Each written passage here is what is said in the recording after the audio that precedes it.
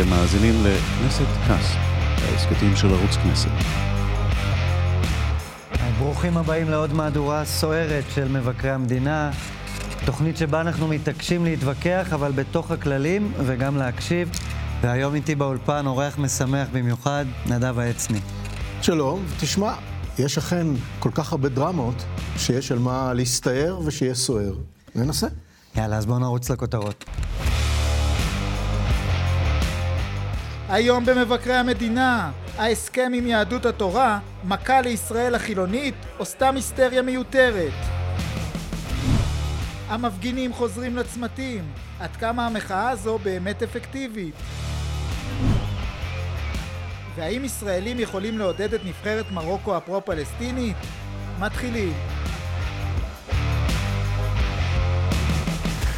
טוב, אז נדב, האמת אני קצת מבולבל.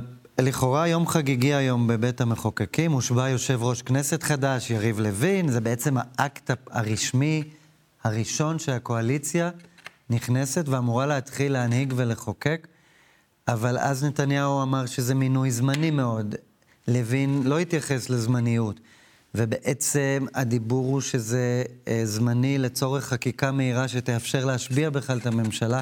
אתה יכול לעשות לי סדר קצת? זה יום חגיגי או לא? תראה, אני לא בטוח שאני יכול, אבל אני יכול לנסות להבין מה מתכוונים המשוררים.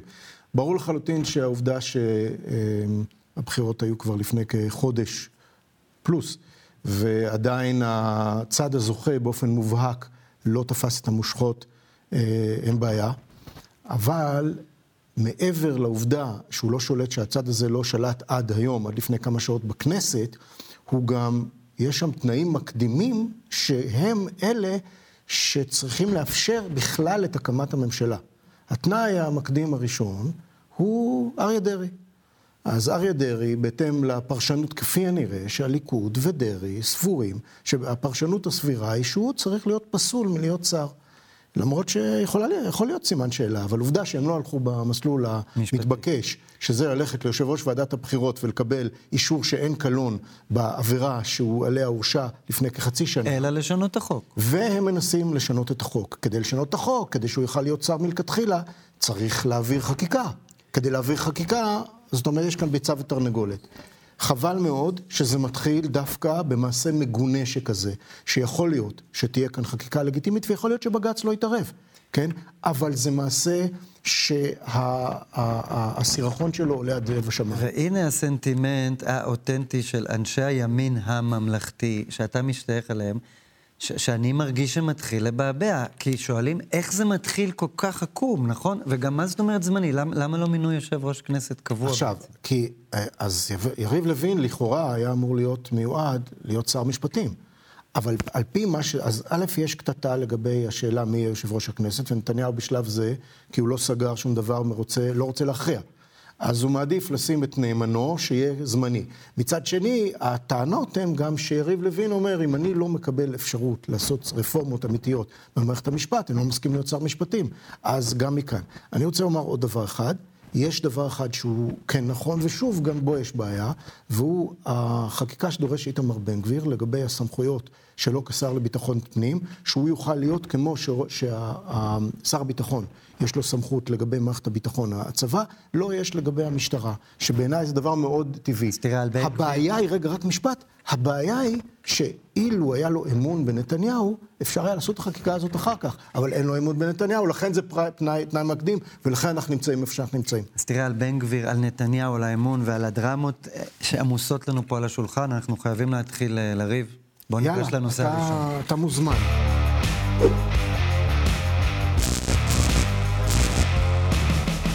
יש ויהיה חשמל בשבת, יש ויהיו חופי רחצה לכולם.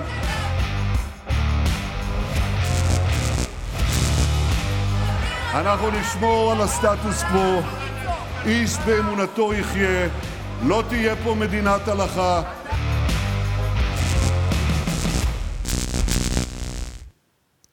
תראה, אז הנושא הראשון, אני לא יודע עד כמה היו בינינו חילוקי דעות, אבל הוא ההסכם הזה עם יהדות התורה, וכל משהו, זה לא רק יהדות התורה, זה גם ש"ס, וזה גם כמובן מתחבר לאבי מעוז. והשאלה היא, האם הזעקה שעולה כאן עכשיו היא זעקה מוצדקת, או שמדובר ומדובר במחירת המדינה לחרדים או משהו מהסוג הזה, או שהזעקה היא בעצם מוגזמת.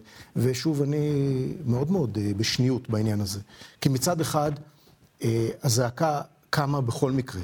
ואני אזכיר שבני גנץ וגדעון סער לצערי התכוונו לתת לחרדים בדיוק את מה שנתניהו נותן עכשיו.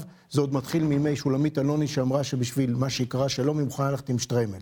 אבל מצד שני, במהות, אנחנו הולכים לכיוון של שינוי האיזון הפנימי בתוך מדינת ישראל, בין ציבור שמנסה להכתיב את דרכו ורוצה לחיות על חשבון משלמי המיסים וההולכים והמשרתים, בצורה שתגרום, אם זה יימשך, לפיצוצה של החברה הישראלית.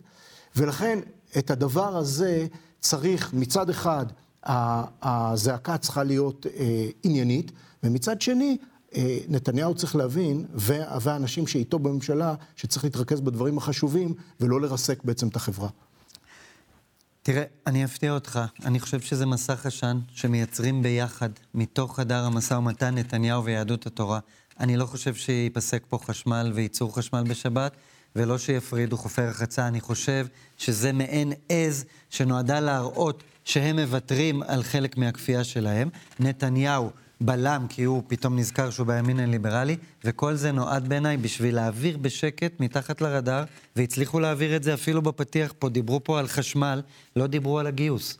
לדעתי כל הסיפור נועד, כי הדרישה האמיתית, המהותית של יהדות התורה, היא לתקצב לחלוטין את כל נושא החינוך שלהם, הישיבות שלהם, הקצבאות שלהם, ולא לגעת להם כמובן בתוכניות החינוך, להפסיק עם הליבה, להפסיק עם השטויות. והדבר השני, והם דורשים את זה, פטור מלא, מוחלט, אין יותר חוק טל, אין הסדרים, אין זמניות, אין בגץ, כל אברך שיציר שתורתו אמנותו, יוכל לא להתגייס. אני חושב שכל מה שאנחנו רואים פה זה קמופלז' של נתניהו ושלהם, כדי שלא תפרוץ הצעקה האמיתית. הצעקה האמיתית אמורה לפרוץ על נושא הבקום.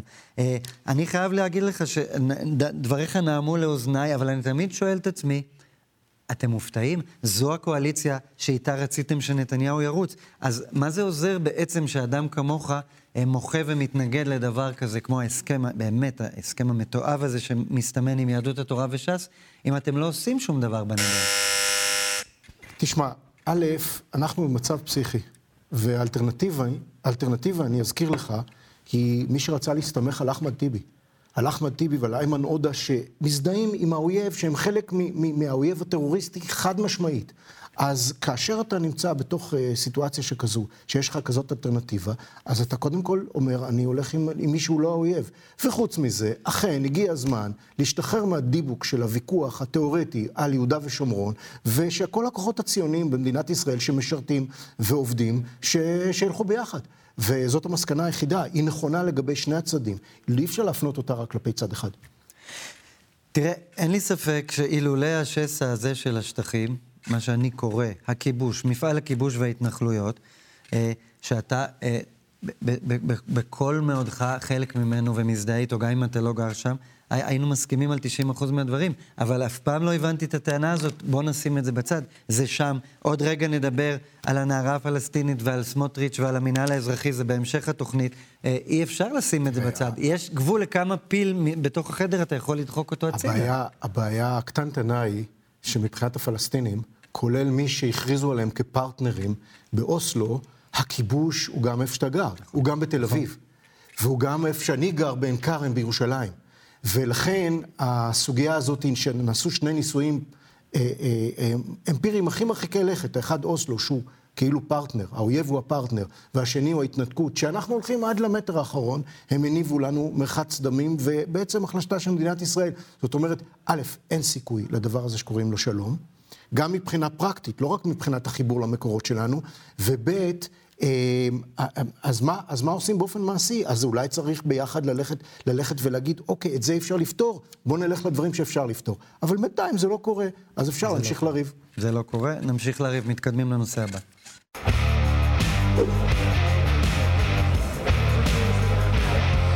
זכותנו הטבעית להתנגד להפיכת המדינה שלנו למשטר לא דמוקרטי.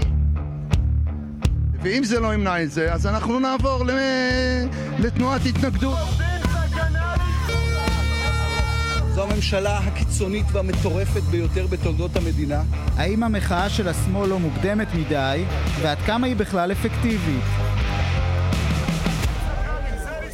תראה, בוא אני אגלה לך משהו על המחנה שאני בא ממנו. יש אצלנו ז'אנר מגונה במיוחד שאני קורא לו ביקורת הפגנות, ביקורת מחאות.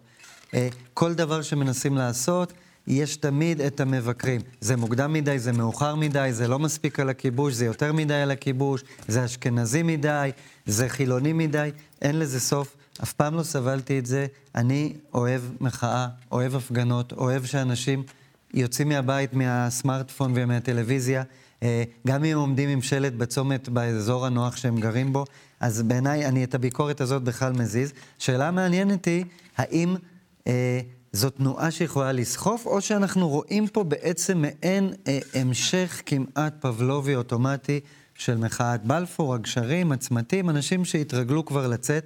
אני מאמין, לפי גם שראיתי את לפיד שם, שמי שיש לו היום גייסות בשטח, עדיין אנשים שמוכנים לצאת מהבית, זה יש עתיד.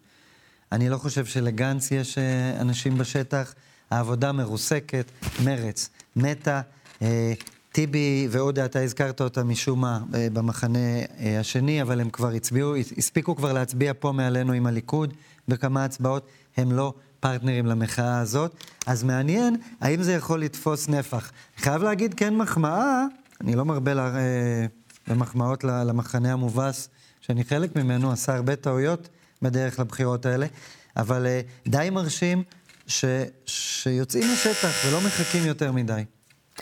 תראה, אני גם תמיד בעד הביטוי של הדמוקרטיה. הביטוי של הדמוקרטיה הוא גם המחאה. בתסריטים מסוימים גם מרי אזרחי בלתי אלים הוא חלק מדמוקרטיה, אם המריין האזרחי מוכן לשלם את המחיר ולעמוד לדין ולשבת בכלא. אבל המחאה הזאת מתחילה בצורה צבועה. היא מתחילה בצורה צבועה כי הממשלה עוד לא התחילה לעבוד, וברור לחלוטין שהיא אינסטרומנטלית. והייתה כאן ממשלה במשך שנה וחצי, ממשלת בנט, אגב זה שתי ממשלות, כי יש ממשלת בנט ויש ממשלת לפיד. ממשלת בנט היא ממשלה אחת, שלדעתי הייתה ממשלה מוצלחת, ויש ממשלת לפיד שלדעתי הייתה ממשלה כושלת. וגם מבחינתו וגם מבחינת הדינמיקה הפנימית. אבל הממשלה הזאת היא כבר עכשיו מנהלת כאילו קרב חפירות כנגד דבר שעוד לא התממש. אז יש פה, שלא לדבר על העובדה שמה שאמרתי מקודם, שמרכיבים מרכזיים מהקואליציה היוצאת, התכוונו ללכת עם החרדים בדיוק באותה מידה, והחרדים זה דגל מאוד מאוד מרכזי, שלא לדבר על הדמוקרטיה, שהדמוקרטיה היא מאוד מאוד סלקטיבית. אם זה חופש הביטוי שהוא שלנו, רק הביטוי הוא שלנו, אז זה חופש הביטוי. הכל זה היא דמוקרטיה, מה שעשה אהרון ברק בהפיכה השיפוטית, זה סופר דמוקרטי, לעומת זאת כשמנסים לבלום ולגרום לזה שהכנסת תחזור להיות הריבון, אז זה לא דמוקרטי, ובכל זאת אני רוצה לומר שהמעשים שמתרחשים בתחום של דת ומדינה, יכול להיות שיגרמו בומרנג לקואליציה הנכנסת, ויגרמו לזה שהמחאה הזאת תהיה רצינית ואפקטיבית. כן. אני צופה ריאקציה, אני חושב שהיא מתחילה, אני חושב שזה יבוא מההתנגדות באמת להסכמים עם יהדות התורה וש"ס. משום שההסכמים עם סמוטריץ' ובן גביר הם מסובכים, לא כל הציבור מכיר שם את הסעיפים, אולי אתה תרצה לבאר ולפרש אותם קצת שנגיע לדבר על סמוטריץ', אבל אין מה לעשות, הנושא של כפייה דתית, כפייה חרדית, התערבות בתכני לימוד, פטור מגיוס, זה ידליק את הרחובות. אני חושב שזה לא יתפוס מה שאתה, רבים יגידו במחנה, גם הם התכוונו ללכת איתם. אני אישית התנגדתי גם אז, שילכו איתם, אבל זה לא יתפוס. זה כמו שכשלפיד ובנט הלכו עם רע"מ, אז ניסו כל הזמן להגיד לנתניהו ולהאמין, אבל אתם התכוונתם ללכת איתם גם. זה לא כל כך תפס. בסוף מי שהלך, הלך, מי שלא הולך, לא הולך.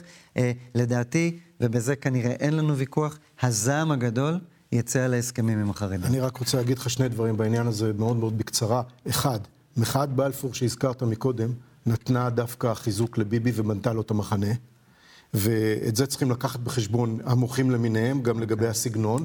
מצד שני, אני רוצה לומר, אנחנו אכן מדברים כאן לא על כן ביבי, לא ביבי, אנחנו מדברים על כך שחלק לא מועט מהמצביעים של הליכוד לא מקבלים את העניין הזה. אגב, גם של הציונות הדתית וסמוטריץ'. אז איפה? ובן גביר. זה לא, הם לא יאהבו את זה. אתה מתחיל לשמוע אותם בצד שלך? כן. אני אומר, אם יהיו אכן ביטויים שכאלה, של פגיעה וכפייה דתית, ושלא לדבר באמת על חוסר הצדק הבסיסי בתקצוב וכך הלאה, זה יכול לפגוע בבסיס הלגיטימציה של הקואליציה הנכנסת, וזה מעניין לראות. אוקיי, נמשיך הלאה. קדימה.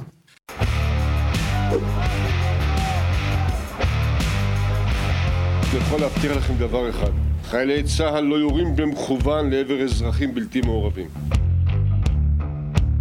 אני מבקש להביע צער על מותה, כמו על כל מוות של כל מי שלא מעורב בטרור. אתה משקר. אתה מנהל את הכיבוש. אתה נותן לזה לעבור בצורה הזו. זה חלק מהפשע.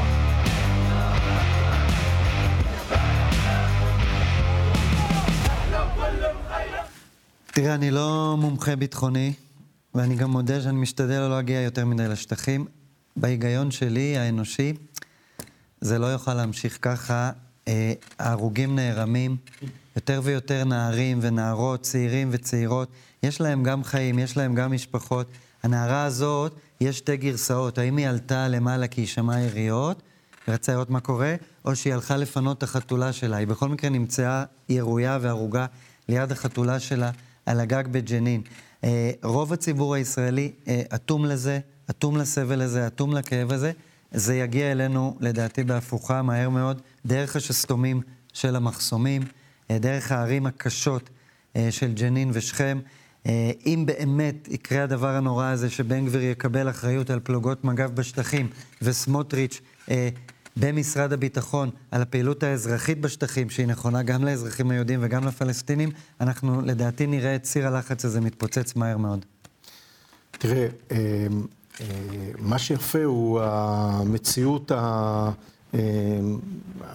אפילו הייתי אומר מדומה, שמוצבת כאן, כי האמת היא שאנחנו מדברים על סיטואציה, אחת מיני רבות מאוד, שהיא תוצר של טרור פלסטיני. לא רק של טרור פלסטיני, היא תוצר של העובדה שאצל הפלסטינים הם מכניסים את האוכלוסייה האזרחית שלהם כחלק מהמאבק, עד כדי כך של הברחת טרוריסטים ואמצעי לחימה בתוך אמבולנסים, של מטות מתחת לבתי חולים, כמו בעזה, של החמאס. וכאן בתוך מחנה הפליטים ג'נין יש כאן שתי אופציות. או שהנערה הזאת הייתה חלק מהחוליה, כי היה שם עוד מחבל שזיהו אותו ויראו לעברו, והיא הייתה שם כי ראו דמויות בלילה. או שהיא הייתה חלק מהמערכה הזאת, או שמי שהשם הוא מי שהכניס את האוכלוסייה האזרחית ואותה ואת המשפחה שלה לתוך מלחמה. תבין, חיילי צה"ל נכנסים לעצור לטרוריסטים כאלה שעשו, למשל, מתוך אזור ג'נין, היה פיגוע ברחוב דיזינגוף לפני כשנה, למנוע את מעשי הטרור האלה. זה מה שעושים שם חיילי צה"ל, יורים עליהם, הם לא הורגים את כל מי שהם צריכים להרוג, הם לא מחזירים אש לעבר העשרות שיורים עליהם, וצריך, כל אחד מהם צריך לחסל, ואם יהיה פיצוץ, הפיצוץ יהיה כמו שהיה בחומת מגן וכמו שהיה ב-48. זאת אומרת שהכמות הדם והנפגעים אצלנו תהיה כזו, שסוף סוף נעשה את מה שאנחנו צריכים לעשות, ונפסיק את הטירוף הזה שמאפשר לטרור הפלסטיני להמשיך לתפקד, ובמחנה הפליטים ג'נין ובאזור ג'נין בפרט. קודם כל, נשמתי עמוק בתחילת דבריך, אנחנו לא קוטעים פה, אבל אני לא בטוח שהבנתי, נדמה לי שטענת שהנערה בת 16 עם החתולה הייתה חלק מאורגן מחוליית מחבלים. זה בדיוק הטיעונים זה מה שמג"ב וצה"ל טוענים שזאת אפשרות, וזאת אפשרות. אבל אני אלך איתך. אני זוכר טוב מאוד מאיפה הגיע המחבל שרצח 3 אזרחים בתל אביב שישבו ושתו בירה. אני רק אומר שאתם דנים אותנו לנצח לשבת שם. אני רוצה חומה בגובה כזה שלא רואים ממנה, שאי אפשר לזרוק מעליה כלום. יש לך בעזה. לחזור למודל ההפרדה. אבל מה שאתה מציע לי, ואני שואל גם את אנשי הימין האינטליגנטי ביותר, ולעולם לא קיבלתי תשובה, מה אתם מציעים? מה אתם בעצם רוצים מאיתנו? אתם רוצים שחיילינו ובנינו ונכדינו ימשיכו להסתובב שם בסמטאות? תראה, זה אפשר לחזור ולשאול את השאלות האלה כאיזה מין אמירה דטרמיניסטית כלפי הקדוש ברוך או כלפי הגלובוס. אבל העובדה היא שמי שרודף אותנו ולא אפשר מאז תחילת הציונות ומאז תחילת, והם לא היו כאן, מי שרודף אותנו ורוצח אותנו, מבקש את דמנו באופן שיטתי, הם הפלסטינים. מדינות ערב בכלל והפלסטינים בפרט, ומי שהציעו להם, בניגוד לדעתי, הציעו להם נתחים מרכזיים מארץ ישראל. אלה הפלסטינים, הם דחו, אפילו תוכנית החלוקה, שירושלים הייתה בינלאומית. אבל אין לנו ויכוח על זה, למה אי אפשר שיהיה גבול? אני רוצה גבול, אני רוצה לדעת איפה נגמרת המדינה שלי. זאת בדיוק הייתה הקונספציה של תוכנית ההתנתקות המושחתת של שרון. והיא אמרה, ואמר את זה חיים רמון, ואמר את זה פרס, ואמרו, וציפי לבני, אנחנו שמים, הולכים עד לסנטימטר האחרון, ושם נעשה הגדר. וברור לחלוטין שברגע שזה יקרה, אז היישובים היהודיים שנעקרו ונחרשו יהפכו להיות לחממות, וזאת תהיה הונג קונג של המזרח התיכון. אבל אם הם יראו לעברנו כדור אחד, אז כל העולם יריע לעברנו כשאנחנו נקטוש אותם עם תותחים. מה קרה? ועדת גולדסטון, ושממשיכים להאשים אותנו באחריות לכל מה שקורה בעזה, זה חלום באספמיה. הפלסטינים, התנועה הלאומית הפלסטינית רוצה שאנחנו לא נהיה כאן. ראה את ספרי הלימוד של הרשות הפלסטינית. אבל אין לי ויכוח איתך. הם רוצים שלא נתקיים. אין ויכוח. בסוף, אבל לי לפחות אין ויכוח איתך. בסוף נהרגים ילדים, נהרגת ילדה. זה מעורר בך משהו? תגיד בכנות, במיליה שאתה חג בו ומסתובב בו, אתם בכלל רואים את הדברים האלה? אתם מבינים שזה יתהפך עלינו? בוא אני אגיד לך מה המיליה שלי. המיליה שלי, היות ואני מכיר את הערבים, ביוש וערבי ישראל, עוד מי שהייתי נער בקריאת 4. מאיזה גיל הגעת לשם? 12. ולימים מי שהייתי כתב שטחים, הרבה שנים, ועסקתי בנושא יוש. ומתוך ההתחקות מזה שאני גר בירושלים, יש לי חברים, יש לי לקוחות, ערבים. אני יודע שהם אנשים, אנחנו אשמים בכך שאנחנו לא מכבים אצל התנועה הלאומית הפלסטינית את התקווה שהם יצליחו לחסל אותנו. ברגע שהם יפסיקו לחסל אותה, יפסיקו לחלום ולקוות שהם יכולים לחסל אותנו ולגרש אותנו מכאן, נוכל, ויכול להיות שזה תהליך ארוך שנים, נוכל להקים איזושהי מסגרת אוטונומית ולא מדינה ביוש, בשטחי מה שנקרא B ו-A, וכמובן להכיל ריבונות על אזורי C, ובאופן הזה לגרום לכך שמי שנגדנו להכות בו בנבוט בכל הכוח, ומי שאיתנו ללכת איתו עד חצי מלכות. זאת הדרך היחידה, ולא שום דבר אחר. טוב, השארת פה לפחות צוהר, השאלה היחידה היא כמה דם יישפך עד אז וכמה ילדות זה כמובן נובע מהאופי הפוליטיקה שלהם ומהטיפשויות שלנו. טוב, אנחנו מתקדמים. קדימה.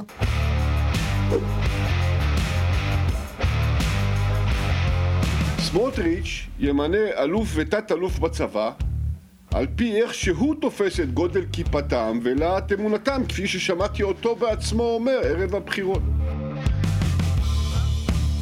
מה שנקרא ציונות דתית, הם יקבעו מראש המינהל האזרחי המתאם הפעולות בשטחים. לאן אנחנו מגיעים? זו משילות, זו אנרכיה. אני חושב שהוא לא מתאים, הוא לא בנוי לתפקיד הזה, אין לו את המטען שנדרש.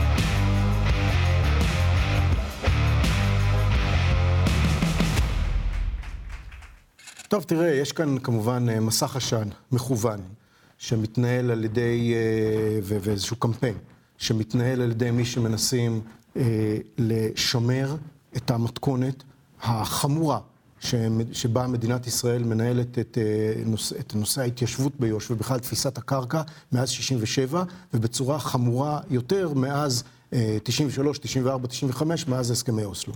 וצריך להבין על מה מדובר.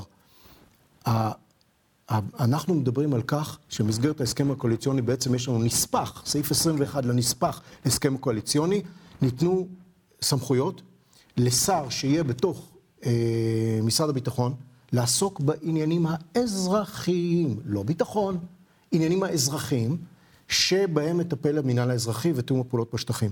הנושאים האלה צריכים היו, ולא, אגב, לא לגבי הערבים, אלא לגבי היהודים. המצב הקיים היום הוא, שישנה אפליה חמורה ביותר נגד יהודי יו"ש, שנמצאים שהם מופלים לרעה. יש להם את כל החובות, הם משרתים בצבא, הם משלמים מיסים, אבל הם לא יכולים לסגור מרפסת, בלי שיקול פוליטי של שר הביטחון ושל ראש הממשלה. אני עסקתי בעניין הזה הרבה מאוד, אי אפשר להרחיב פה. אפליה קיצונית בהליכי תכנון, ברכישה, במקרקעין.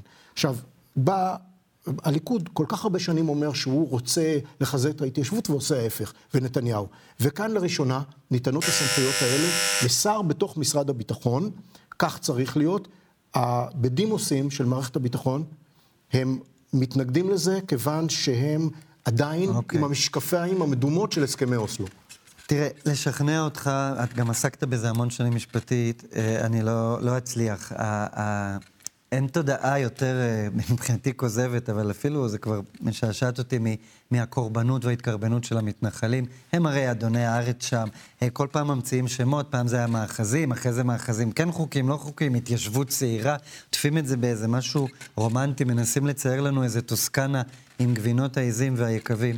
החיכוך הזה לא ייפסק. ככל שיהיו יותר סמכויות ויותר מרפסות שיסגרו, רק יקשה עלינו בסוף לצאת משם ולהקים את החומה לפי צרכי הביטחון ולפי קווי ההגנה. הדבר המעניין באמת שהולך לקרות בעיניי, זה עם השילוב של המיליציה הפרטית של בן גביר והמצפש אצל סמוטריץ', האם נראה איזשהו שינוי פנימי בתוך צה"ל? כי לדבר, כמו שאתה אומר, בדימוס אפשר, זה יפה, אפשר לחתום על עצומות, אני מסכים איתך, ראיתי בזווית העין, החבר'ה האלה אומרים את שלהם ולא בדיוק יוצאים לרחובות ושורפים את השטח. השאלה, האם למשל באמת יסיטו פלוגות מג"ב, כי בן גביר ירצה להיכנס בבדואים בשם המשילות בנגב, ויתחילו לגייס מילואים, מי יבוא למילואים? האם חיילי המילואים, חיילי החי"ר, יבואו למיליציה הזאת, לצבא הזה, כמו שהוא מתארגן עכשיו? לדעתי זה גם החשש האמיתי של כוכבי ושל מחליפו, הרצי הלוי. הפגיעה הזאת באחדות הפיקוד, בהבנה שזה צבא העם, ושאם יש צו 8 או צו מילואים, כולם באים. אני לא בטוח שכולם יבואו. עשית סלט שהוא באמת... אני עשיתי סלט, אתם עושים שם סלט, אתם מפרקים משרדים, מעבירים חטיבות. אני לא זכור לי שאני לקחתי חלק בהסכם הקואליציוני, לא כך ולא אחרת, אבל עשית סלט מעובדות וסלח לי, מקשקושים, למיליציות וכך הלאה. אני רק רוצה לומר ככה, אם יוצאים מנקודת מוצא שהממשלה הזאת מייצגת תפיסת עולם, והמרבית המכרעת של הציבור לדעתי היום מתנגד לאוסלו ומתנגד להתנתקות, בוודאי של היהודים. ותפיסת העולם הזאת אומרת שלא צריך לתת לפלסטינים את יהודה ושומרון, אז הדבר הזה דורש הסדרה. וההסדרה הזאת, מה שאמרתי, תקרא את דוח טליה ששון, ותראה שטליה ששון אומרת שמה שקוראים מאחזים בעצם בלתי חוקיים של אז, הוקמו על ידי הממשלה.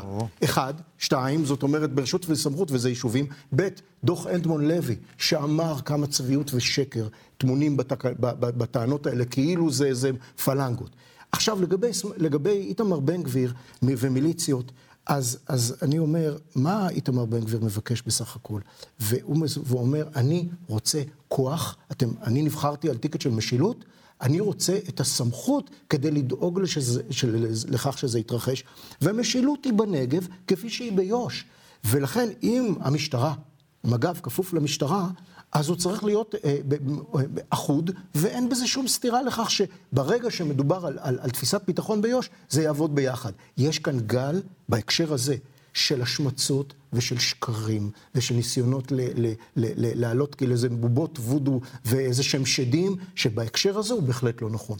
אתה מבין שכשהשטחים ידלקו, המתנחלים יהיו הראשונים לרוץ, והם גם יהיו רוב אלה שיפגעו. בסוף רוב האלימות תהיה שם. יותר קשה לחדור עם האלימות לתוך הקו הירוק, למרות שזה גם קורה. אתה מבין שהם יהיו הראשונים שידרשו עוד הגנה ועוד כוחות? זה נראה לך הגיוני? תסתכל שנייה בנקודת מבט שלנו, אזרחי ישראל הריבונית, בתוך גבולות הקו הירוק, בגבול המוכר שלה. עד מתי נצטרך להקיז שם את דמנו, את כספנו, להקריב? אתה לא מבין שזה הולך אתה חוזר לסיסמאות האלה, שאין בהם תוכן, כיוון שאחד, כמו שאמרתי לך מקודם, אם אתה לא שולט בג'נין, אז אתה מקבל את הטרור בתל אביב, ואגב, זה לא רק המחבל בדיזינגוף, היה מתוך ג'נין ומגובה העריות האלה, שזו התארגנות של הפתח, זה שנתפס ביפו, לפני פיגוע, עם עיתונים, היה גם, בבקשה, ליד הבית שלך. זה, אם אתה לא עוצר אותו שם, אז אתה מקבל אותו בתל אביב. עכשיו, ומעבר לזה,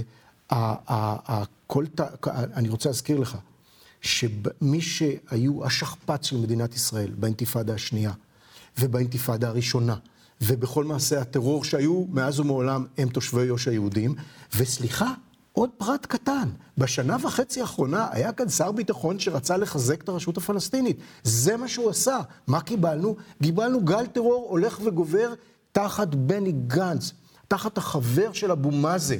גל הטרור הזה הוא מתוך הקונספציה של ממשיכי הדרך של אוסלו. אז נא לבחון את הסיסמאות ואת הקלישאות שלא יוצאים מהם אל העובדות. אז אפשר לדבר על קלישאת השכפ"ץ. שכפ"ץ זה משהו שחוטף, סופג ומגן עליך. זה לא מגן. הם סופגים את רוב העבדות משום שיותר קל לפגוע בהם. אבל הוכח שוב ושוב שזה לא מגן על שום דבר. ההפך, זה מותח את קווי ההגנה למקומות בלתי אפשריים. אין גבול שאפשר להגן עליו. זה לא קשור. אבל בוא נמשיך בכל זאת, כי לא נכריע את הדיון הזה.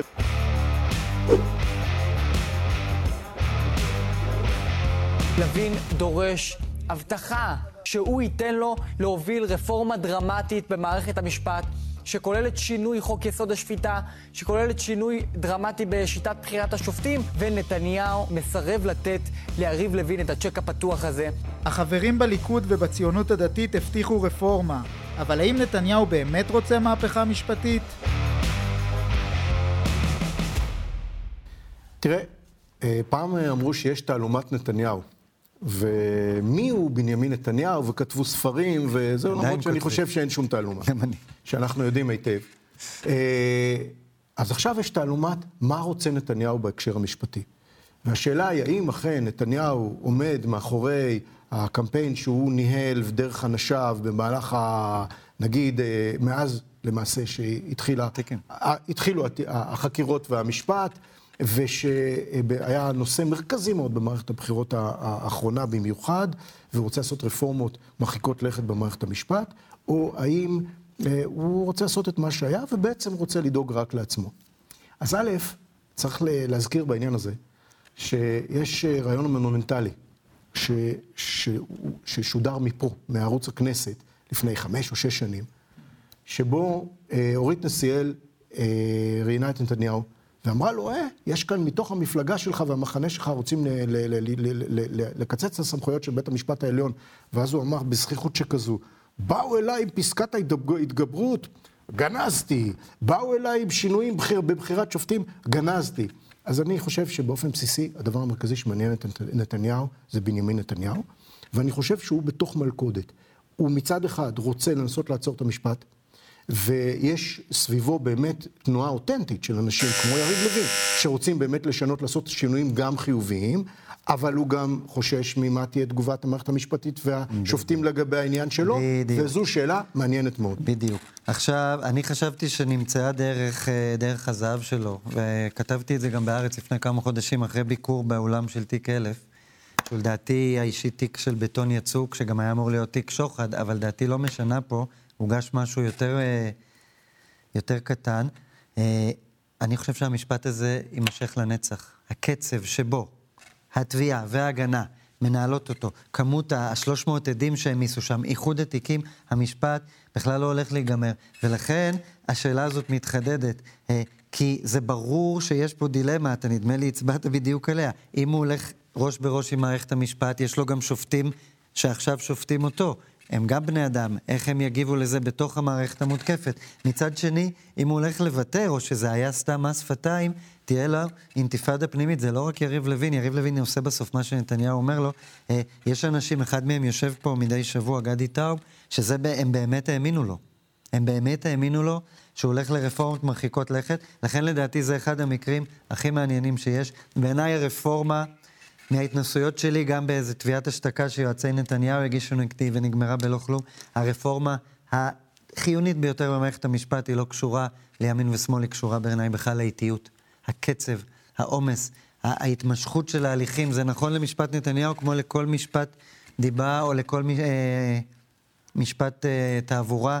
זה בעיניי הדבר שרוב העם מאבד בגללו את האמון. תראה, האמת היא שיש צורך ברפורמה, כי מאז החקיקה של מה שקוראו חוקי היסוד, והם בעיניי לא חוקי היסוד, ב-92, שני החוקים האלה נוצלו לרעה, כדי לשנות את האיזון שבין הרשות המחוקקת לבין בג"ץ, לבין בית המשפט העליון בשבתו כבג"ץ, ואת הדבר הזה צריך לתקן, וצריך גם לאזן בסופו של דבר את ההרכב של בית המשפט העליון, וגם לגרום לכך שלרשות המבצעת היא הממשלה, יהיה ייעוץ משפטי אוהד שתומך, כל זמן שזה לא פקודה בלתי חוקית בעליל, שתומך במדיניות שהם רוצים לבצע.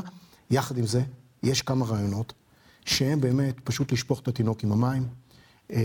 החל מבאמת שדודי אמסלם יקבע מי הוא שופטי בית המשפט העליון, דרך חיסול, באמת לעשות פסקת התגברות שבה המפלגות החרדיות יוכלו לעשות תוכנית כבקשתם, ועד אפילו מה שנקרא עילת הסבירות, שעילת הסבירות היא דבר שכאשר לא עוסקים בביטול חוקים, היא דבר חשוב מאוד, כי היא הכלי המרכזי של האזרח יכול להתגונן נגד העריצות של המנגנון הממשלתי. ואת דרך הזהב הזו צריך יהיה למצוא, השאלה אם היא תימצא, אני לא יודע. אני נכנסתי פה דרך כניסה מחניון חיצוני בכנסת שנקראת כניסת ערבה. היא עוברת דרך חדרי הסיעות, וראיתי שם חדר ריק עם שלט של סיעת הליכוד. מבחינתי זה, הוא היה רגע אם הם היו יושבים שם. השאלה האם שם אתה מזהה אנשים, חלקם גם משפטנים, האם יהיו 3-4 אנשים שיקומו מתוך הסיעה הזאת וישמיעו את הקול שאתה אומר? אנשי ימין, אנשים אפילו עם ביקורת, על 1,001 דברים, אבל שיגידו עד כאן, בזה לא נוגעים, כי כרגע, לדעתי, אם הוא מחליט שהוא הולך על זה, אני לא רואה מי יבלום את זה מתוך הקואליציה, אלא אם אני אתבדה, אולי אתה מכיר איזה קלפים בשרבות. מה שמטריד אותי זה שהמוטיבציה המרכזית של נתניהו, וכמו בעניין החוק גם של דרי, היא אישית. יריב לוין הוא איש שחושב בצורה אותנטית, וזה באמת בוער בדמו כבר הרבה שנים. אני חושב שהוא מגזים, אני חושב שהוא צודק אבל מגזים. אבל האם יהיה איזון שכזה? זאת היא מערכת מורכבת, ויכול להיות כתוצאה מגם לחץ חברתי וציבורי. טוב, אז בוא נלך לבייבי של התוכנית לבן גביר. חברי כנסת בליכוד מונעים מאיתנו, ולא מאפשרים לנו, לקבל את הנושא הזה של ממלא מקום בוועדת שרים לענייני חקיקה, לא נוכל להקים ממשלה. וההתעקשות של כל מיני גורמים בליכוד גורמת לנו להבין שאולי מישהו לא באמת רוצה להעביר את מה שהובטח לנו ואת מה שאנחנו מדברים עליו. האם איתמר בן גביר כבר מכין את הקרקע לעזיבה עתידית של הממשלה?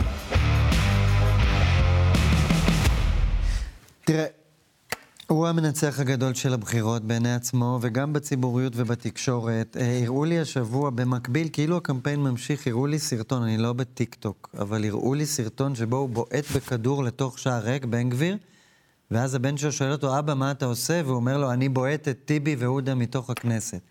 זאת אומרת, הוא לגמרי עובד עדיין גם בקמפיינים מהסוג האלים הזה, אבל הוא גם נהיה מדינאי, סטייטמנט, ואני חושב שדבר אחד, נדמה לי שאני מבין, אפילו אני מבין לליבו, אי אפשר לסמוך על נתניהו, ואי אפשר להאמין לנתניהו, והוא גם רגיל לתרגילים שעשו בו בעבר, אז יכול להיות שהוא פשוט רוצה הכל בכתב, אבל כל הזמן לבנות את עצמו ככוכב העולה בימין. אני אישית לא חושב שהוא יסתכן בלהפיל את ממשלת נתניהו, את קואליציית נתניהו, משום שאז הוא לא יהיה יותר הבייבי שכולם אוהבים עכשיו בימין. מצד שני, אני לא חי בימין, זה לא המחנה שלי, מבחינתי, שימשיכו לריב. אני דווקא מאוד רוצה שהממשלה הזאת תושבע. הדבר הכי טוב שקרה לשמאל ולמרכז שמאל ולמחנה הליברל דמוקרטי, אני אומר את זה לא בציניות. מה שאמרת, אני לא ידעתי את זה אגב, שמחאת בלפור איחדה דווקא את מחנה נתניהו ועבדה לטובתו. אני חושב שממשלה כזאת, אם אכן תקום ותושבע, היא הדבר הכי טוב שקרה למי שאני קורא לו המחנה המתון והשפוי בישראל. טוב, לקחת את זה רחוק. אם אנחנו רוצים לתת סימנים בהתנהלות הזאת של בן גביר, לדעתי, קרה לו דבר קטן, הוא נתקל במציאות. כלומר, הוא מכיר את המציאות באופן תיאורטי כבר הרבה זמן, ועכשיו הוא מתמודד איתה. והמציאות היא שנתניהו מבטיח, ולא מקיים. ומה יותר פשוט מזה? והוא באמת, היו לו התחייבויות במהלך המשא ומתן, שהוא יקבל סמכויות, שהוא יוכל להגשים את המדיניות שלו, את אותה המשילות, סמכויות. זה נכון שהוא קצת מנהל עדיין קמפיין, הוא יצטרך ברגע שהוא כנראה, אני מקווה שכשהוא יהיה באמת שר, אז הוא יבין שהוא גם צריך, שהוא צריך לרדת מהקמפיין, אבל אני חושב שמה שהוא עושה, זה הוא אומר דבר מאוד מאוד פשוט. אם אתם לא נותנים לי, אם אתם כבר עכשיו לא עומדים בהתחייבויות שנתתם לי לפני שבוע ושבועיים, אז אני רוצה את הסמכויות דה פקטו.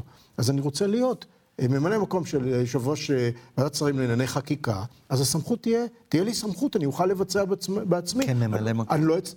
זאת תהיה העמדה שלו. כך, שוב, אני מנסה לפרש את מה שנאמר, ולכן אני רוצה כוח במקום הבטחות. ו-Welcome to the club, איתמר בן גביר. יש עוד כמה לפניך שחוו את החוויה הזאת. אבל מה אמצעי הסחיטה פה בעצם? אין להם ממשלה אחרת, אין פה קואליציה אחרת שנתניהו יכול ללהטט איתה או לאיים עליה, אלא אם אנחנו סופרים את גנץ הנצחי כאופציה. אני אזכיר לך עוד דבר אחד. ומצד שני, נראה לי שבן גביר לא ילך עם מרץ ועבודה, אז זה לא משחק שיגמר בסוף באותם 64? אני חושב שגם אצל סמוטריץ' וגם אצל בן גביר, יש מחשבה, יש בתודעה כל הזמן, שגנץ וגם לפיד יכולים להתהפך בתוך זמן לא רב, ונתניהו יכול יצרף מישהו מהם על חשבונם. ולכן הם רוצים להספיק, הם רוצים לעשות דברים. אני חושב שהדבר הזה יושב להם כאן, ולכן הם מנסים לדחוף מהר ככל האפשר. תגיד, אתה מעריך את בן גביר? דיברת עליו כעוד רגע יהיה שר ויהיה מיושר. אתה מעריך אותו? אתה מעריך אותו יותר מנתניהו, פחות מנתניהו? אתה מכיר אותו בכלל? אני מכיר אותו.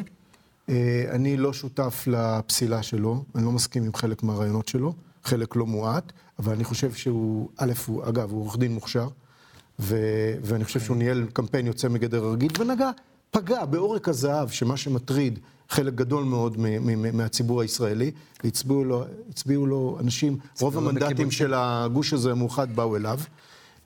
אני מכיר אנשים שהצביעו, אני ראיתי את הסחף הזה בכל התקופה האחרונה שהצביעו לו, ואם הוא יצליח, הוא ילך רחוק. אם הוא יצליח להקנות משילות. מתקדמים.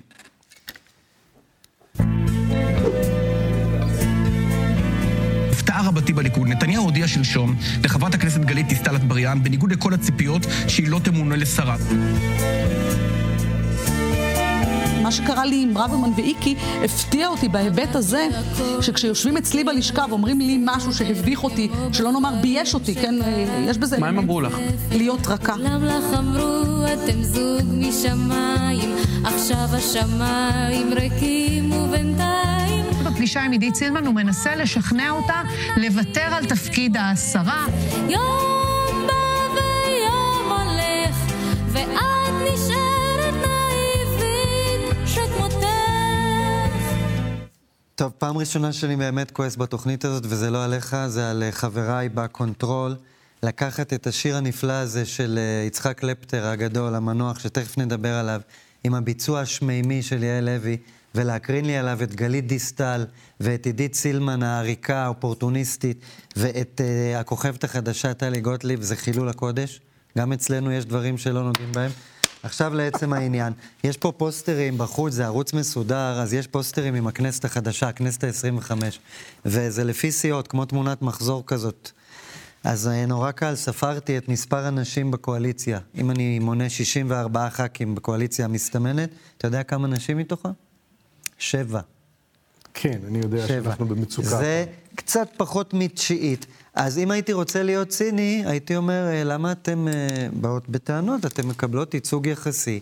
זאת קואליציה שיש בה 2 מפלגות גבריות לחלוטין, פטריארכליות, ש"ס ויהדות התורה.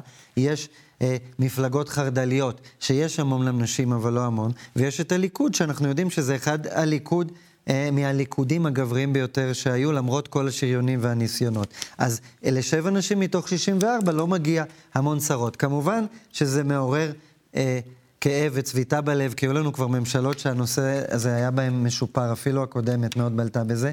מצד שני, כשאני רואה את המועמדות, אני שואל את עצמי, על מה ולמה? למה שגלית דיסטל תהיה שרה? כי היא התחנפה 1.5 שנה ליאיר נתניהו? זה היום מקנה תפקיד של מיניסטרית בישראל? תשמע, אני רוצה להגיד לך שאני חושב שיש כאן מגמה מאוד מאוד מבורכת.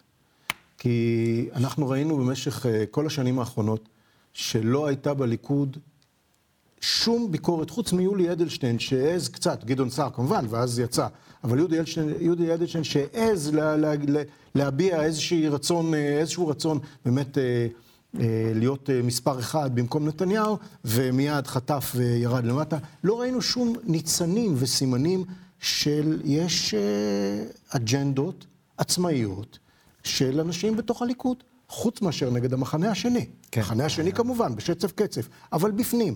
לא נגד העובדה שנתניהו החליט על מדינה פלסטינית, בנאום בר אילן ולא בתוכנית טראמפ, לא נגד זה שהוא הקפיא את ההתיישבות, לא נגד זה שהוא בעצם מכר את הכלכלה לוועדים הגדולים, ולא נגד שום דבר אחר. והנה אנחנו רואים קוממיות ערכית, משמעותית. אז יכול להיות שזה בגלל 3 הכ"פים, שהחליפו את המ"מים של ז'בוטינסקי, יכול להיות. אבל בכל זאת, זה בכל זאת מעודד. לא, כי מחאה אידיאולוגית זאת לא בדיוק, זה נשים שרוצות להיות שרות, ואז נזכרות שיש פה גם בעיה עם פמיניזם. אוי, לצערי הרב, מי שמצפה שעידית סילמן, שיש את התמונה המפורסמת במדרגות, שתיכנס לפנתיאון של הפוליטיקה הישראלית. הייתי טובה עד הסוף. הייתי טובה עד הסוף. סליחה. כלפי יריב לוין, מי שמצפה שאתה תמצא ממנה משהו אחר, אז יש בעיה עם הציפיות ועם המצפה. ברור. שמתי לב לשחקן חדש, הוא עד עכשיו היה די פקיד, נחבא אל הכלים, הוא עכשיו הסדין האדום ברוורמן, מזכיר הממשלה הקודם, ונדמה לי גם... להלן המדליף. כן, עכשיו הוא כבר מוצג כמדליף, כמי שבגללו אין נשים, שבגללו אין זה. אני רואה שהרי נגד נתניהו הן לא מעזות, ואף אחד לא מעז למחות בליכוד, כי אז כפד ראשך. אז כל פעם מוצאים... סגרו אותם מהמרפסת. אז מוצאים את הסדין האדום החדש, והפעם זה ברוורמן. מעניין כמה זמן ייקח לברוורמן להגיד איני יכול עוד, ולעמוד בלחצים האלה. אבל נתקדם, נכון? כן, נראה לי נתקדם. أهلاً وسهلاً أهلاً بيكم فرحتوا قلبي نفرح بيكم زيدوا يا حبابي محضر اليوم أهلاً وسهلاً أهلاً بيكم والكل يعني بحب المغرب وإن الشرف يرفع علم فلسطين وكل الشعب بحب المغرب.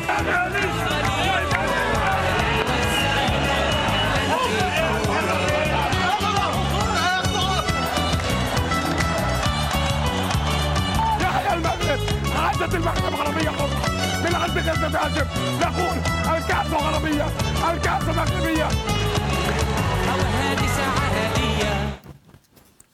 אני חייב להודות שאני כבר אוכל מרוקאי מסוים כבר התחלתי לאהוב עם השנים, אבל את האהדה לנבחרת הזו של מרוקו מצד, כאילו איזשהו אנדרדוג, מצד הציבור הישראלי, ולא בגלל קשרים לארץ המוצא, אני לא קולט. אני לא קולט בראש ובראשונה בגלל שבאמת יש כאן הזדהות מוחלטת גם של השחקנים, אתה רואה את זה. אחרי כל משחק עם דגלי אש"ף של האויב שלנו, ובאמת זה איזשהו חיבור של סיבור האויבים שלנו בעולם הערבי כנגדנו, שבא לידי ביטוי, אתה רואה את זה בתמונות מעזה ומכאן, ולכן אנחנו אוהבים לשנוא את עצמנו, מה גם שאם כבר מרוקו, ואז נא לא לשכוח שהמרוקאים הם כובשים לא קטנים, אם אנחנו רוצים לדבר על מרוקו המערבית. מה שנקרא מרוקו, סהרה הצרפתית, שיש שם דיכוי אכזרי שהעולם לא שם לב אליו, שהמרוקאים מבצעים, שהאמריקאים נתנו לו גושפנקה בסוף ימי טראמפ, ומשהו מאוד, אפילו הייתי אומר חולני, בהתייחסות הזאת כלפי איך נבחרת מרוקו. תראה, אני חושב שמתערבבים פה כמה דברים. אוהבים אצלנו אנדרדוגים והפתעות, והם שברו קצת את השורה של הנבחרות הרגילות. יש פה התעוררות אדירה של העולם הערבי והמוסלמי, פעם ראשונה שהם בחצי גמר מונדיאל, והישראלים כרגיל מסתבכים, כי בני גנץ בירך אותם בטוויטר מיד אחרי הניצחון ברבע הגמר, רק כדי לגלות שהם מצטלמים עם דגלי אש"ף שאתה קורא להם האויב. אני אומר שבסוף זה יהיה כנראה דגלי האוטונומיה או הרשות הפלסטינית, כשיום אחד נשכיל לשים שם גבול, אבל זה לא אייטם. מה שיותר עניין אותי זה השמחה האדירה באדג'וור סטריט בלונדון, בפריז, בבריסל, שמהר מאוד הופכת גם לנפיצה מבחינת המשטרה. הם בעצם שמחים שם על ניצחון מרוקו, יותר מעל כהתרסה כלפי העולם המערבי. כן. אתה רואה את המוטיב הזה בצורה מאוד מאוד חזקה. כן. המרוקאים מנצחים, שורפים את מרכז בריסל. וזאת אומרת, יש כאן איזושהי תחושה שדפקנו אתכם, המערב, המתנשא שמעלינו והראינו לכם. ושיהיו בריאים, כל הצדדים. השאלה הערב או מחר בערב נדמה לי, אם זה ייגמר עם צרפת, שתעלה על חשבונם לגמר, ואז זה יישאר כאפיזודה. אם מרוקו תעפיל לגמר... כמה שחקנים מרוקאים יש בנבחרת צרפת? בנבחרת צרפת כמעט כל השחקנים הם יוצאי מהגרים. זה אחת הנבחרות האפריקאיות ביותר שהיו לצרפת. זה חלק מדיון אחר על מה קורה באירופה עם הגירה, קליטה ותפיסת אזרחות, אבל אנחנו צריכים להתקדם לצ'רצ'יל. קדימה.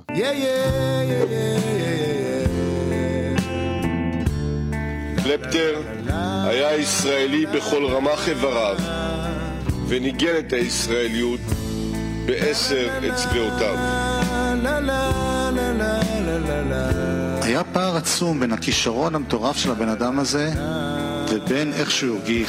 הוא בא עם מין חור נוראי בבטן, כאב נוראי, בסיסי כזה. בואי לכאן, אני שולח לך צליל מכוון. יצחק, תראה להם למעלה. חוסר ודאות. לה לה לה לה. מה זה סולו גיטרה? לה לה לה לה לה.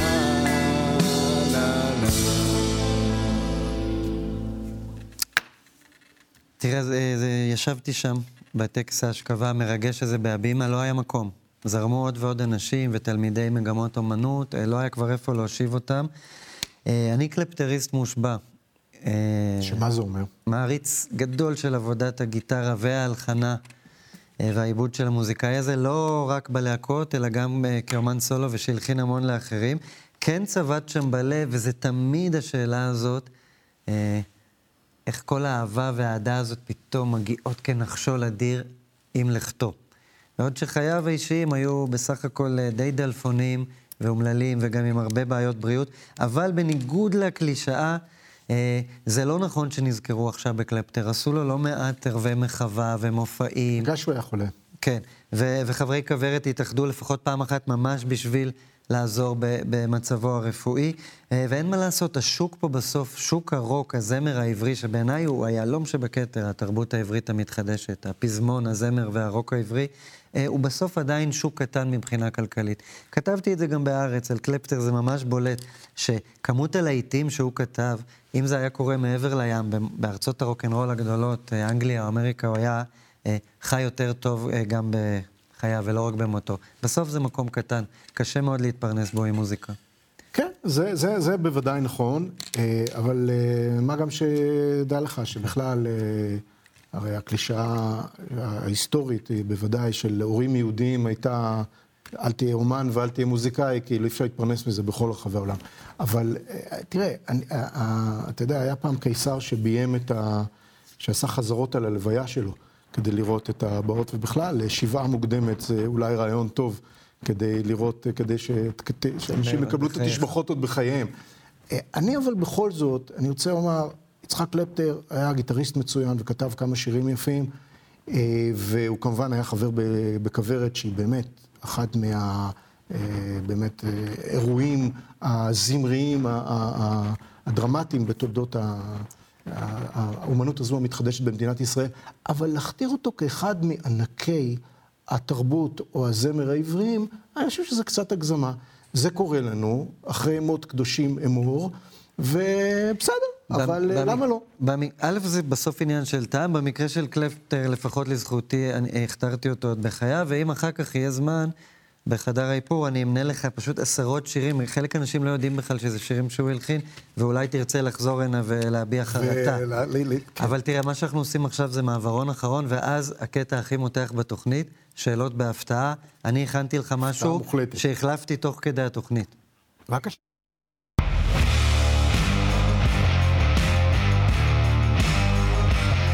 תראה, החלטתי לשאול אותך שאלה שאתה לא חייב לענות עליה, אז אני אתן לה גם שאלת המשך. לאור העמדות של הימין המורכב הקוהרנטי, אבל הממלכתי שהצגת פה, עניין אותי לשאול אותך אם תהיה מוכן לספר למה הצבעת בבחירות האחרונות, ואם לא, האם אתה מרוצה מהקואליציה המסתמנת וישן בשקט בלילה? אז א', אתה כבר יכול לרשום לך שנתפסת, שאתה לא קורא את מה שאני כותב בישראל היום, כי אני כתבתי למה הצבעתי. אני הצבעתי לאיילת שקד. ואני הצבעתי לאיילת שקד בדיוק כיוון שאני בעד הימין האידיאולוגי, גם בתחום של התיישבות וחוץ וביטחון, גם בתחום של כלכלה וחברה. ואני נגד המשיכה של הדברים האלה לכיוון, לאותם כיוונים שעסקתי בהם במהלך התוכנית הזו, ואני חושב שאכן הממלכתיות והיכולת שלנו לחיות ביחד, הציבור הציוני במדינת ישראל היא חשובה מעל הכל, והלכתי לקלפי, הנחתי שהילד שקד לא תעבור, לפחות בשבוע-שבועיים האחרונים, ואמרתי, אוקיי, אני הולך להפגין. אני הולך להפגין, כי יספרו, לפחות תראו שיש כמה עשרות, היו 50,000 קולות של מפגינים. יש אלקטורט כזה, פגשתי כאלה, הם הצביעו לה ביודעם שהיא לא הולכת לעבור. אני מבין אני מבין שיש ציבור כזה. ואני רוצה להגיד לך, אני מתקשר לדברים ששאלת מקודם, שאני חושב שאחת מהריאקציות של הקואליציה הזו בתחום של דת ומדינה תהיה שהמחנה הזה שהיה בבחירות הקודמות, מצביעי ימינה וגדעון סער, שהמחנה הזה שהיה 14 מנדטים, פלוס המחנה הזה יהפוך להיות למשמעותי מחדש, זה חלק, זאת פוטנציאל, אלא אם כן הליכוד יתעשת, כי הליכוד היה אמור להיות המפלגה הזאת, אבל כנראה שהוא לא יתעשת, וגם זה יהיה מעניין. קיבלת תשובה. קיבלתי תשובה מלאה, עכשיו אני צריך להתחיל. עכשיו אני אשאל אותך שאלה בענייני נהי. בענייני נהי. תראה, גרמניה פרסמה בימים האחרונים תוכנית לקליטת, לאזרוח מהגרים. הגרמנים, כמו האירופאים, משוועים לידיים עובדות. אין להם. הם לא עושים מספיק ילדים, ואין להם עובדים. אין להם עובדים בשביל להניע את הכלכלה. הם צריכים 400,000 איש בכל שנה, עובדים חדשים מקצועיים בכלכלה. והם מציעים תנאים משופרים. עכשיו, אני שומע את כל הנהי הזה על מה שקורה כאן עכשיו עם תוצאות הבחירות, והפגנות ברחובות, והיה לנו את מחאת המילקי. תגיד לי, אנחנו נראה עכשיו אולי, והאם אנחנו נראה עכשיו הרבה מאוד אנשים שמחפשים דרכון גרמני? אז אתה שולח אותי לברלין, חלום חייך. אני שואל שאלות, חלילה. תראה, אני אענה לך בכנות, כי לא שאלת אותי אישית, אבל זה קורה במשפחות הכי טובות, הדור הצעיר. ילדינו ולי עוד אין נכדים, שיח הדרכונים הוא שיח ער. אי אפשר להתעלם מזה, זה יהיה שקר להגיד, זה שיח רווח היום. אני אישית לא שייך לו, מכיוון שבעיניי מוקדם לוותר. זו ארצי, זו מולדתי, זו שפתי, זו התרבות שאני אוהב. לא יהיה לי קלפטר ודומיו בברלין, אבל אם אתה שואל בכנות, קודם כל הם מחפשים שם ידיים עובדות, נראה לי למקצועות של פועלים. אנשים מקצועיים מכל, כן, לא דברנים. זהו, אז לא יודע אם הם צריכים עוד דברנים.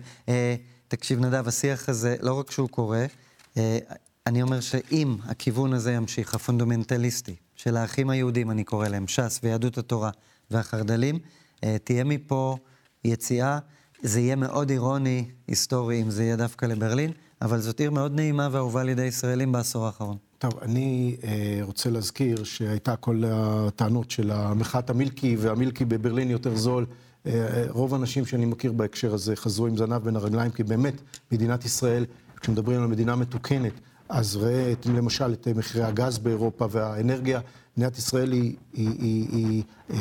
היא כן אור לגויים, אבל אני חושב שכל אחד מאיתנו צריך, כשהוא לא מסכים גם עם כל מיני דברים, צריך להיאבק כאן, ולממש את ההזדמנות הזאת של אחרי 2000 שנה, לשפר פה ולבנות כאן, ולא להרים דגל ואת הזנב בין הרגליים ברגע שמשהו לא מוצא חן בעיניו, והשאלה הייתה כמובן פרובוקטיבית, אבל כדי לנסות להגיע למסקנה. אם קיווית אז אני נשאר פה, ואני מאמין שגם נארח אותך, מאוד שמחתי לארח אותך פה היום, ומקווה שעוד נתראה מדי פעם, כשהנייח הכי נייד שאני מכיר, גדי טאוב, ימשיך לשוטט לו במחוזות אירופה. נשתדל. אז תודה רבה, ולהתראות שבוע הבא במבקרי המדינה.